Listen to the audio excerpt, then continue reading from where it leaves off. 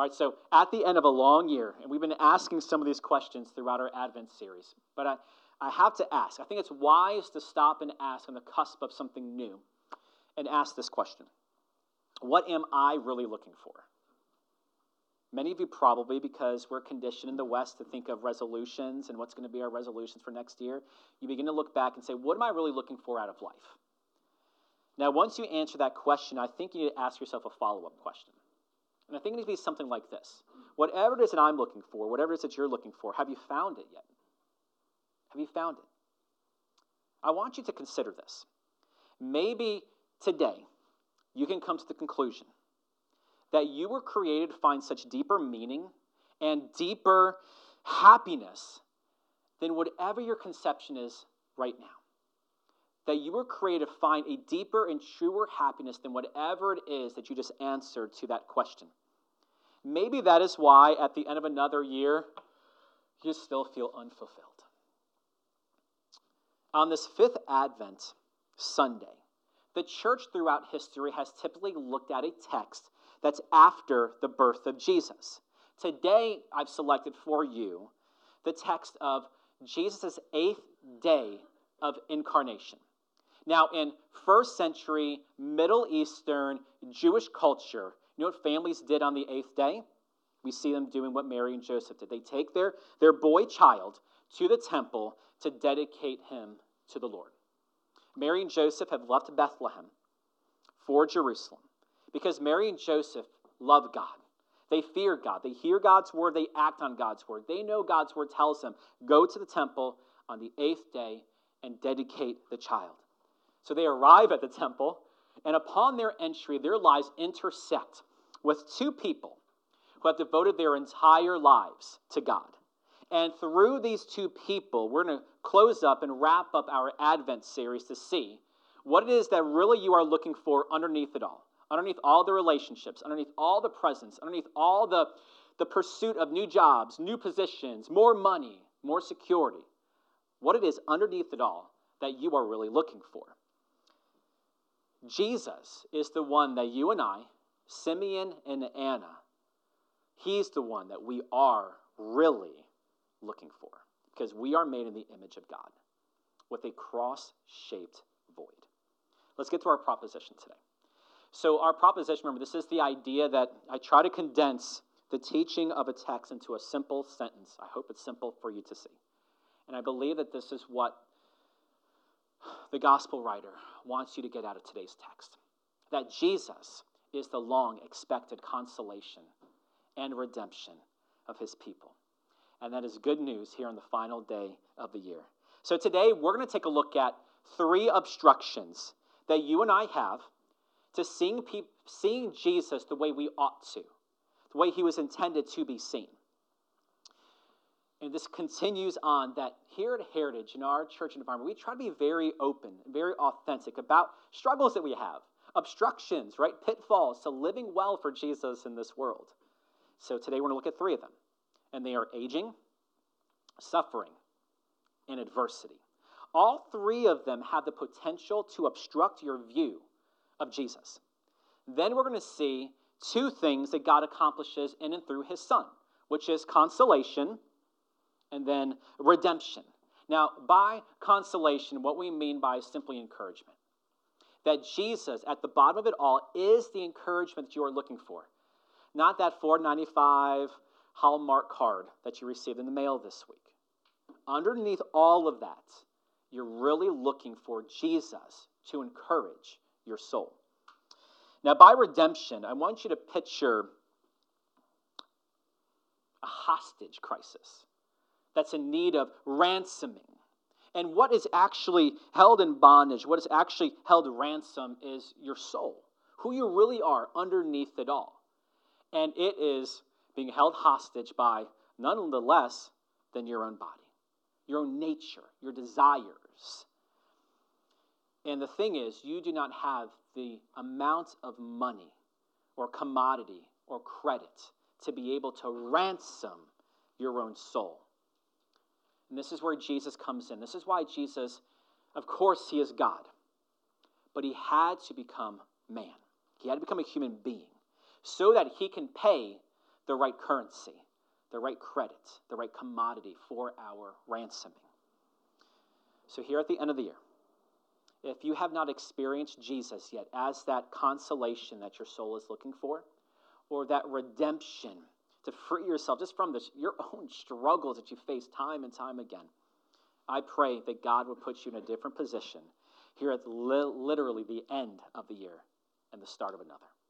Let's get started with Luke 2 now. Let's take a look at our first point.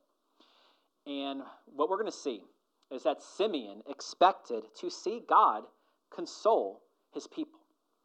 So we're introduced to a man named Simeon, right? Now, Simeon is also old. He is also a senior citizen. He has lived a long life for God. Now, through Simeon, we are introduced to the first obstruction for you and I to see Jesus as we should, as we ought, as the one that we are really looking for underneath it all. Now, in the West, we have this concept that's called retirement, right? And many of us, the older we get, we start talking about how many years you got left, like we're in prison or something, right? You work for 30 years, you retire, you get paid some money back from the government that you gave to them over those 30 years. You don't get it all back, you get some of it back. And then you get paid back from whatever investment company, if you invested over those 30 years, and then whatever interest you've accrued over that time, you get that back in the little manageable monthly chunks to help you live this life of leisure that America tells you to live. Now, you and I are conditioned here in the West, this sophisticated American culture, to think that after 30 years of working and working hard, at the 30th year, you stop and you turn to a life of leisure, and you turn to a life of comfort with no commitment, right? This sentiment clashes sharply with the gospel and with Christianity. But here's the thing, and that's why I said I wanted you to picture that your soul isn't a hostage to your body, to your nature, because our nature wants that, right? We've spoken many times, we've been on to talk about, we don't want anybody to rule over us. We want to be our own little gods, our own little kings, in charge of our own lives. The thought of any other authority over us, man, we will throw your tea into the harbor if you want to rule over us, right? That's who we are as Americans in the West. But the sentiment clashes with Christianity. And some church attenders in America, what they do is that they apply this same concept to their relationship with Jesus and to the body of Jesus, which is called the church. They no longer think that they have to live anymore after year 30, or whatever it is that you retire, for Jesus in his church, because you apply workplace to community. But think about it this way. Psalm 121 tells us that our God never sleeps or slumbers. Right? You know, the past couple of weeks, we finally brought home another puppy. I've had many sleepless nights. Like I have 3 hours at a time for the past couple of weeks. The thought that God never sleeps and never slumbers is astounding to me. Like, I can't even live on 3. I can't imagine living on 0. That's why he's God and I'm not. Our God never sleeps and never slumbers, and he is the perfect balance between enjoying and working. You see, God never retires. Do you see that? But in even more, remember, we are not merely or only byproducts of evolution. You and I are handcrafted, tailor-made in the image of God. God is the perfect balance of enjoying and working.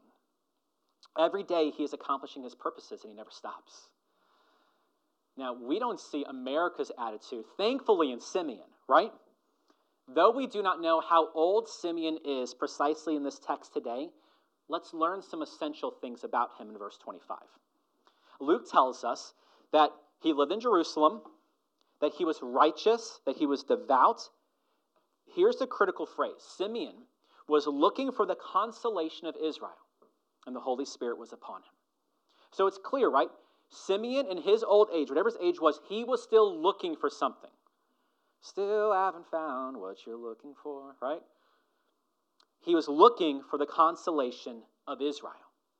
Simeon has lived long enough to know that comfort and encouragement is not primarily found in retirement. Encouragement and consolation is found best in experiencing God's Son, Messiah. And that can happen whether you're in the busiest season of your life or if you're truly in vocational retirement. And this is something that I pray that our church continues to learn and to lean on. Even though Simeon is an old man, he is still active and he is still on the lookout for God to do something. He is not retired from God. He is still looking for God to do something in his life. And here's what it means for us. 2024 is not the year for you to take a step back, but to take some steps forward. That's what that means for us. This is not the year for you to retire and scale back. I've been doing this for church all year long, so I need to stop. I need to take a step back from my service to God. I need to take a step forward. That would be applying America's concept versus Simeon's concept. Can you imagine God saying that to you? Oh man, I've been working in Pastor Joe's life for X amount of years. I'm done. I've put in a lot of hard work. Don't I deserve some time off for myself? Don't I enjoy some Sabbath rest? Hasn't my son done enough? How ludicrous does that sound, right? And it sounds crazy, whether it comes from us or from God. 2024 is the year that we are still looking for God to move. Amen? Because God is not done reinvigorating life into this church that has been around since 1950. God is not done yet, and his plans involve you. Simeon, at his old age, was actively looking forward for God to do something. And let's see God fulfill that expectation. In verse 26, Luke tells us that it was revealed to Simeon by the Holy Spirit that he would not see death before he had seen the Lord's Christ, the Messiah, the anointed one, the Son of Man. Simeon's consolation is this: before he would pass away, he would see Messiah, the Son of God, the Son of Man. This elderly Jewish man was consoled.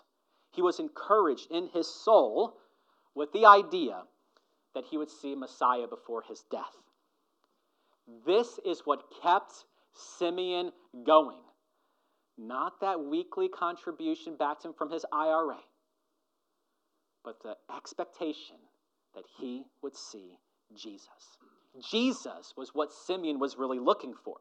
And when you realize today that what you're really looking for in life isn't another pay raise, isn't more money, a better marriage, well-behaved kids, amen, more time for yourself, more time for your hobbies, more time to build your own kingdom, it is then, ironically but biblically, that you will find your soul truly consoled in Jesus. Let's take a look at verse 27 and 28. Luke says that Simeon came in the Spirit into the temple.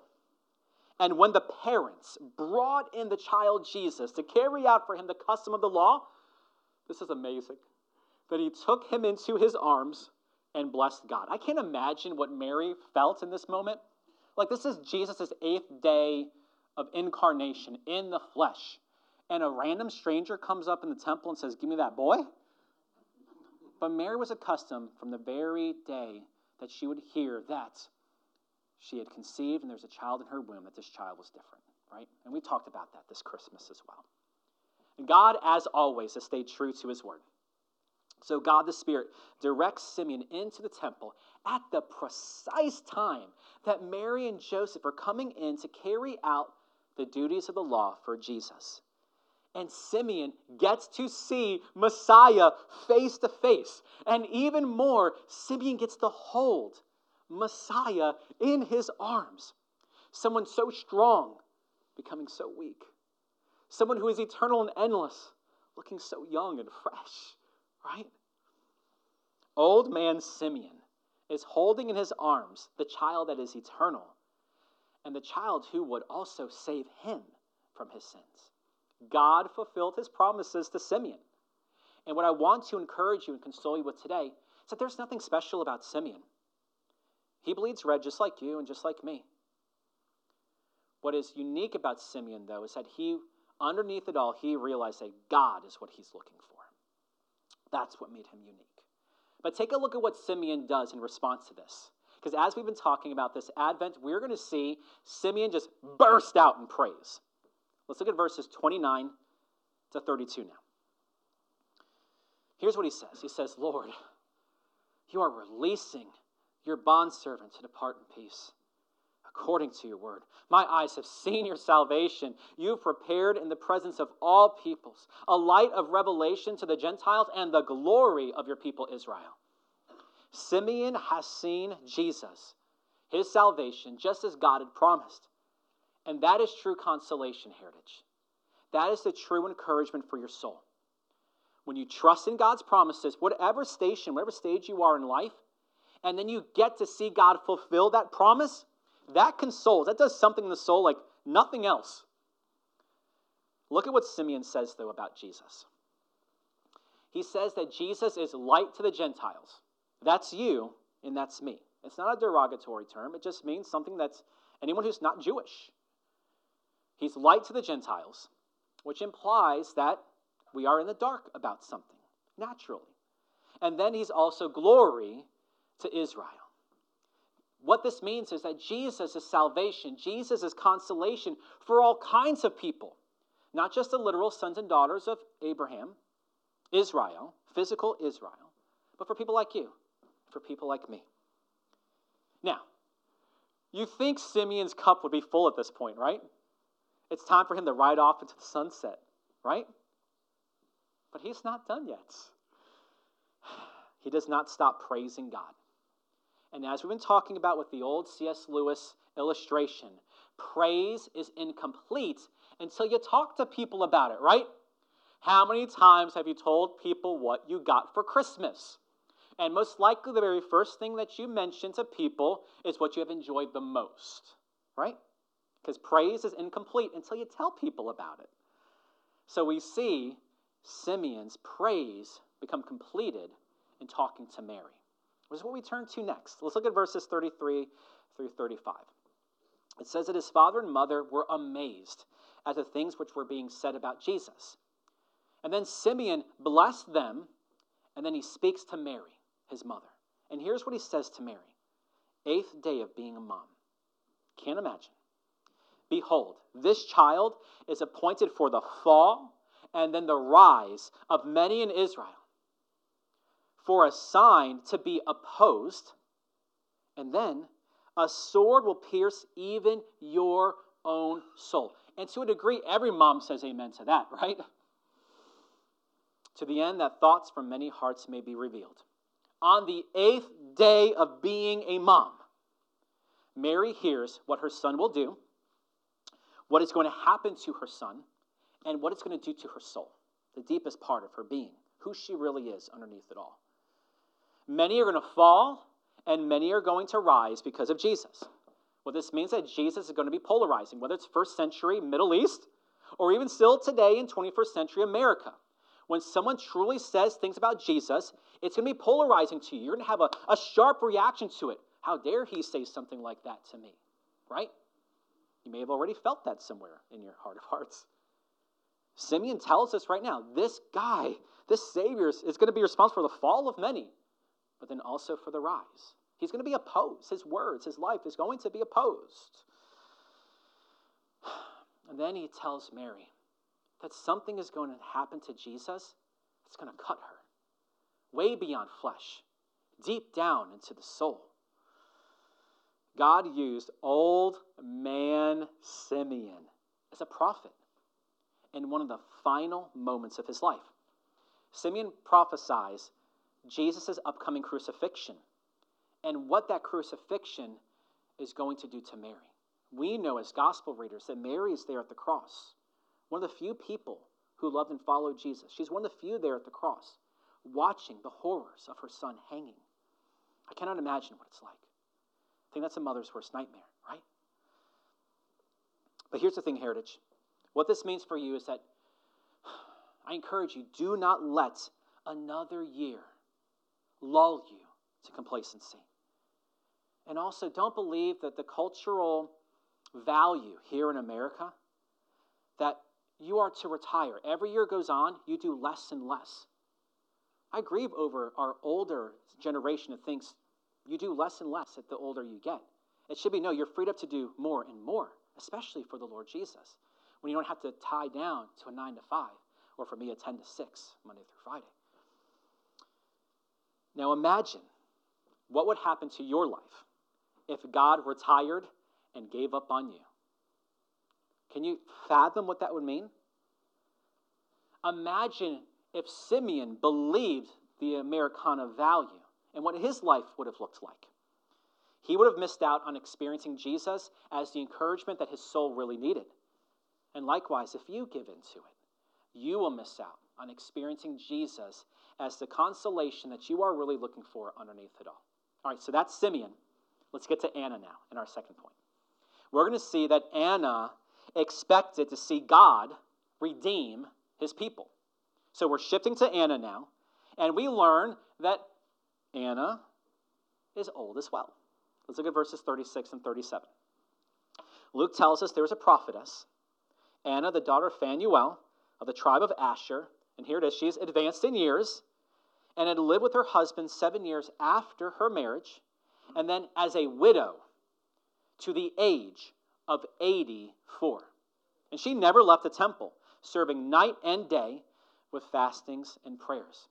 Despite being old, Anna still served God. Do you see that? It's like she did less and less for God the older that she got. She did more and more. Likewise, so should you. She was a prophetess. She dedicated her life to God by serving in the temple. She fasted and prayed for people, for God's will and way to be done in him and others. But right now, I don't want to focus on her age. I did that with Simeon already. What I want you to see is how this Jewish woman suffered. Can we think about that and see that for a moment? You can see she was happily married for 7 years. Do you see that? She had a husband for 7 years, and then, though Luke does not tell us, he died.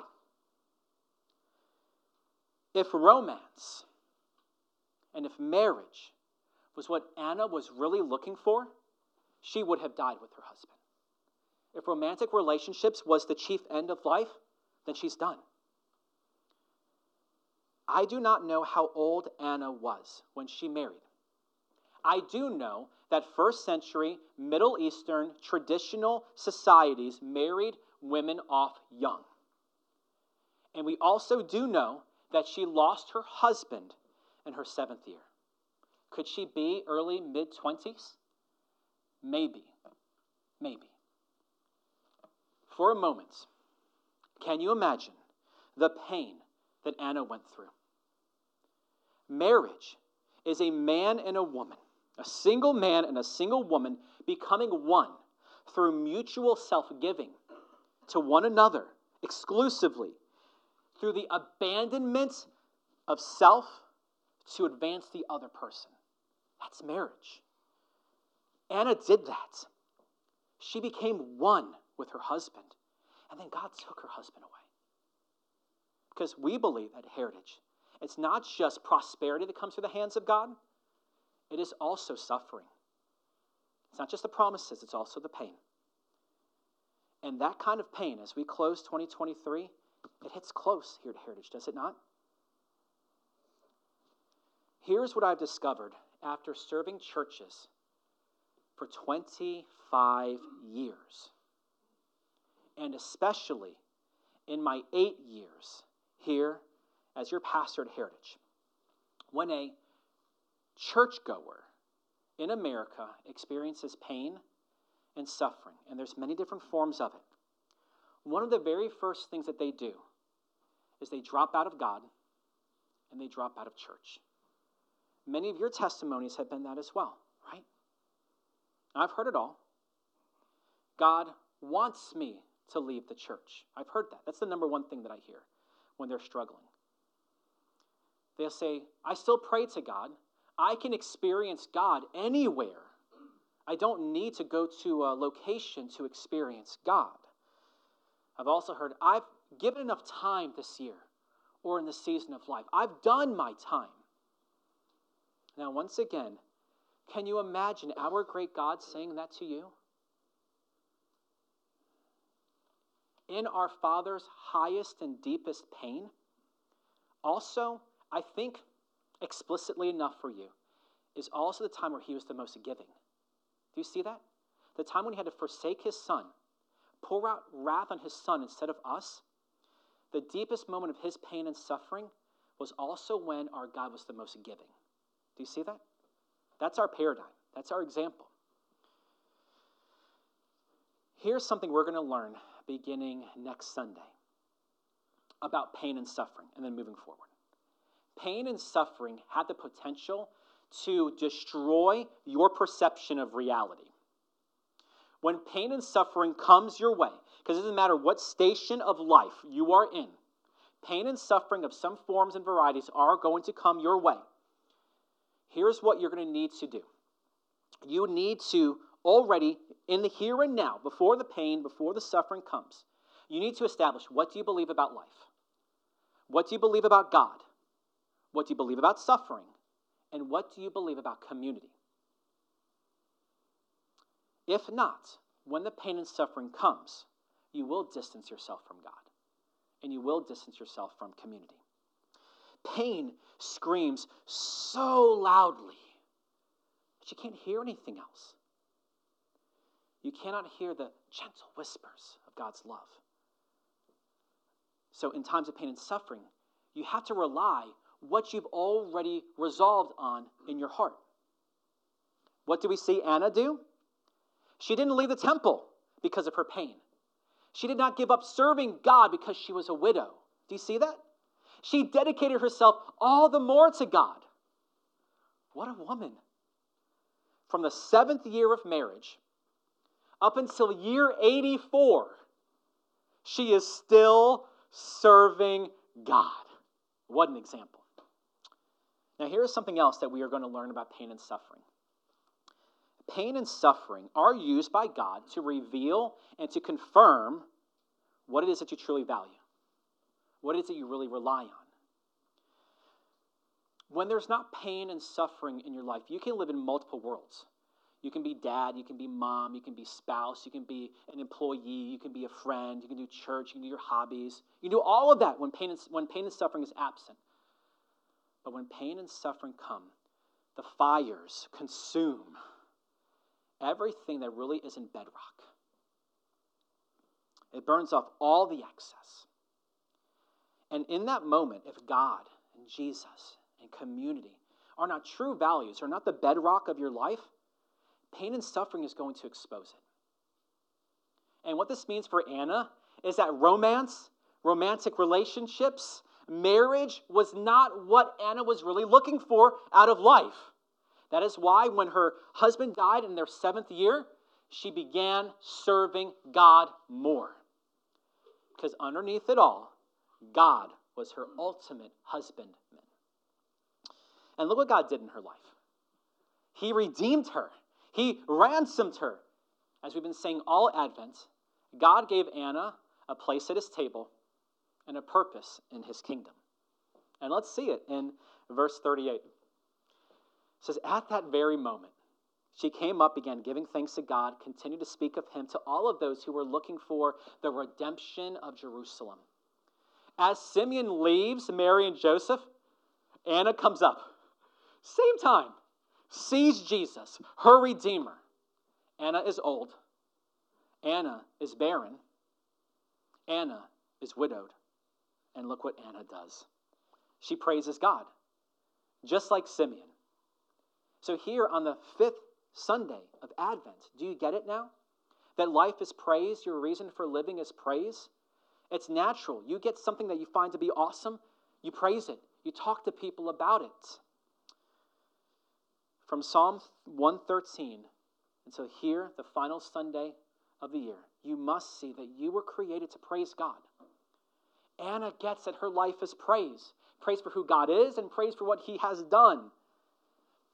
Anna then speaks about Jesus to all who are in the temple, who are looking for redemption, who knows that their souls are tied down and there's nothing that they can do to negotiate its release. Anna cannot help but speak about Jesus to others. Why is that? Because that is how God created Anna and you and me. We cannot help but talk about what we truly treasure. That's why Jesus would say that where your treasure is, your heart will be also. Simeon found Jesus to be his consolation. Anna found Jesus to be her redemption. Anna must have known Psalm 113, that one day king would become pauper, God would take on flesh to make an old and barren woman rejoice. Jesus takes on flesh to give Anna that place at his table and a purpose in his kingdom. Jesus did this for Simeon as well. And I pray that on this final day of the year, that you will experience Jesus as your consolation and your redemption. Now let's get to our application, okay? The call today for you, before we leave this place and throughout the day today, this final day of the year is for you to look to God to fulfill the deepest need, the truest need, and to fulfill it in his Son. Simeon did not look for his ultimate consolation outside of God. Simeon did not find his ultimate comfort in the words and promises of others, as sweet as they are, as tender as they are, as life-giving and necessary as they are. They're not ultimate, and he didn't find his ultimate consolation in it. But he found it in the words and promises of God. Anna, likewise, did not find her ultimate redemption outside of God. Now, for a woman in a traditional Middle Eastern society, this would be unheard of. Actually, in the Roman Empire at this point, this is really crazy. There were decrees from Caesar that when a woman was widowed, she would have a year, and then she has to get married again. Because a woman's function was only found in the family for procreation. Anna did not remarry. So imagine that cultural stigma that she would have from the 20s all the way to 84.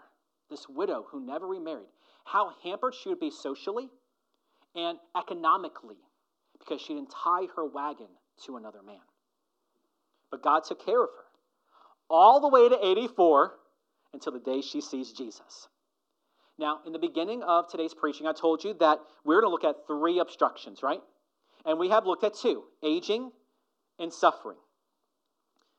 We're going to take a look at our final obstacle and seeing Jesus as the one that you really need. And for this, we're going to go take a look at John the Baptist. On the 3rd Sunday of Advent, a couple weeks ago, we looked at John the Baptist's conception. We learned that John would be the one who would prepare his people for Messiah. We learned about his mom, Elizabeth, who was also advanced in years, right? This holy couple, Zacharias and Elizabeth, they served God, they loved God, but they were old and barren. And we learned how God fulfilled Psalm 113 through Elizabeth, that king would take on flesh, and that he would take the barren and make her a joyful mother. We know that John would grow up to have an incredible preaching ministry, right? He called on Israel, and he called out Israel to repent, to prepare their lives for the coming of Messiah. And we've read, because we've gone through the Gospel of John together, right? That when John was preaching on the Jordan and he sees Jesus, he points at Jesus and says, Lamb of God, right? God used John to baptize his son. Today we're going to take a look at a text later on in John's life, what we consider to be perhaps one of his final moments, maybe his final hours, or maybe his final days. These are moments before John the Baptist is murdered, beheaded. And with it, we are introduced to the 3rd obstruction to seeing Jesus as we should, as the one that we really need. I want to contrast John's high-profile ministry and belief in Jesus with what you're about to see. Matthew chapter 11, verses 2 and 3. Matthew tells us that when John, while he was imprisoned, heard of the works of Christ, of Jesus, he sent word by his disciples and said to him, "Are you the expected one? Or shall we look for someone else?" What? How does John go from Jesus, you're the Lamb of God, to, are you the one we've been waiting for? John is in prison. He sends one of his disciples to Jesus to ask a question. Are you the expected one? Shall we be looking for someone else? John, we read this a couple weeks ago, he leapt in his mother's womb when Mary arrived with Jesus in her womb. John looked at Jesus and said, he must increase and I must decrease. John said to others, Jesus is the Lamb of God who takes away our sins. John baptized Jesus. He heard God the Father's voice saying, this is my Son in whom I am well pleased. He saw the Holy Spirit descend as a dove on Jesus at his baptism. And right now, John is not so sure about Jesus. Do you see that? What has happened to John? Adversity has happened. Because adversity is a fire that rages in John and in us. John is in prison right now because he preached against the life and conduct of a person in power. The worst that happens to us these days is that we maybe lose followers, people unfriend us, unfollow us, or even we get blocked from social media. In first century Middle Eastern traditional societies, you speak against those in power, this is what happens. John preached against the sexual ethics of those in power. So hours or maybe days from this text, John will be beheaded by King Herod. Adversity right now is obstructing John's view of Jesus as the one that he was expecting. And before this point, John would say, I have assurance. Blessed assurance, Jesus is mine, right? Lamb of God, he's increasing, I'm decreasing. My joy is in him. And now he's like, are you? Are you the one? But what I want you to do right now is take a look at Jesus' response. So I do pray that you'd find encouragement in this and all the more motivation to go to Jesus as the one you're really looking for versus other things. Because I believe that no one will respond to you like Jesus responded to John here. Verses 4 through 6. Jesus tells John's disciple to go back to John, visit him, and say this to him. Go and report to John what you see and hear. The blind receive sight. The lame walk. The lepers are cleansed. The deaf hear. The dead are raised up. And the poor have the gospel preached to them. And blessed is he who does not take offense at me. And that means does not view me as a stumbling block to trip over. We do not find Jesus condemning John at his lowest point in life. Do you see that? We don't see Jesus scolding John because he doesn't have the perfect Christological point of view of Jesus. We find Jesus encouraging John at his lowest point in life in prison. And he does this by redirecting John to look back at what Jesus has already said and what Jesus has already done. Jesus tells John, look at me. Look what I have said. Look what I have done. I am the expected one. I am the one that you are looking for. So Heritage, I know the layers of adversity that you are facing right now. Physically, relationally, right? Don't let adversity cause you to doubt Jesus as the one you are looking for. But here's the thing. If it happened to John, at some point adversity is going to tempt you to feel like this too. Should I really be doing this for church? Should I really be living like this for God? Are the stories really true? Adversity does that. Jesus is still saying this to you. From John, through Luke, to you still today. Jesus says, look back at what I have said. Look back to what I have done. Heritage, you have survived a lot of adversity in 2023. And as your pastor, I know the majority of those adversities are carrying over into 2024. It's not like new calendar, yay, right? New year, same challenges, right? Adversity will challenge what you believe. Adversity will tempt you to think that the grass is greener on the other side. If you just go back to how life was before this whole thing we've been doing together, adversity will tempt you to give up on God and church family. And when this happens, Heritage, we have to be clear with each other. You must look back to what Jesus has already said and what he has already done. So let's do this for a moment. The blind see. Blind men stood before Jesus. Sometimes he just said, be open. Blindness open. Sometimes, strangely enough, some mud, rub it on the eyes, wash in a pool, you can see. In Jesus, the blind see. The lame walk. The lepers are healed. The untouchable are touched. The deaf hear. And most importantly, the dead are raised. And the gospel is preached to the poor. But I believe that we have an advantage that John the Baptist did not have. We have 2,000 years of history, including something that John did not experience because he was beheaded, which was the crucifixion and the resurrection of the one who said to him, I am the expected one. So, Heritage, what greater adversity are you facing that is greater than death? That adversity will come one day, but it's not here today, I don't believe. What greater adversity are you facing today than death? And here's the logic. If Jesus conquered death, the highest adversity,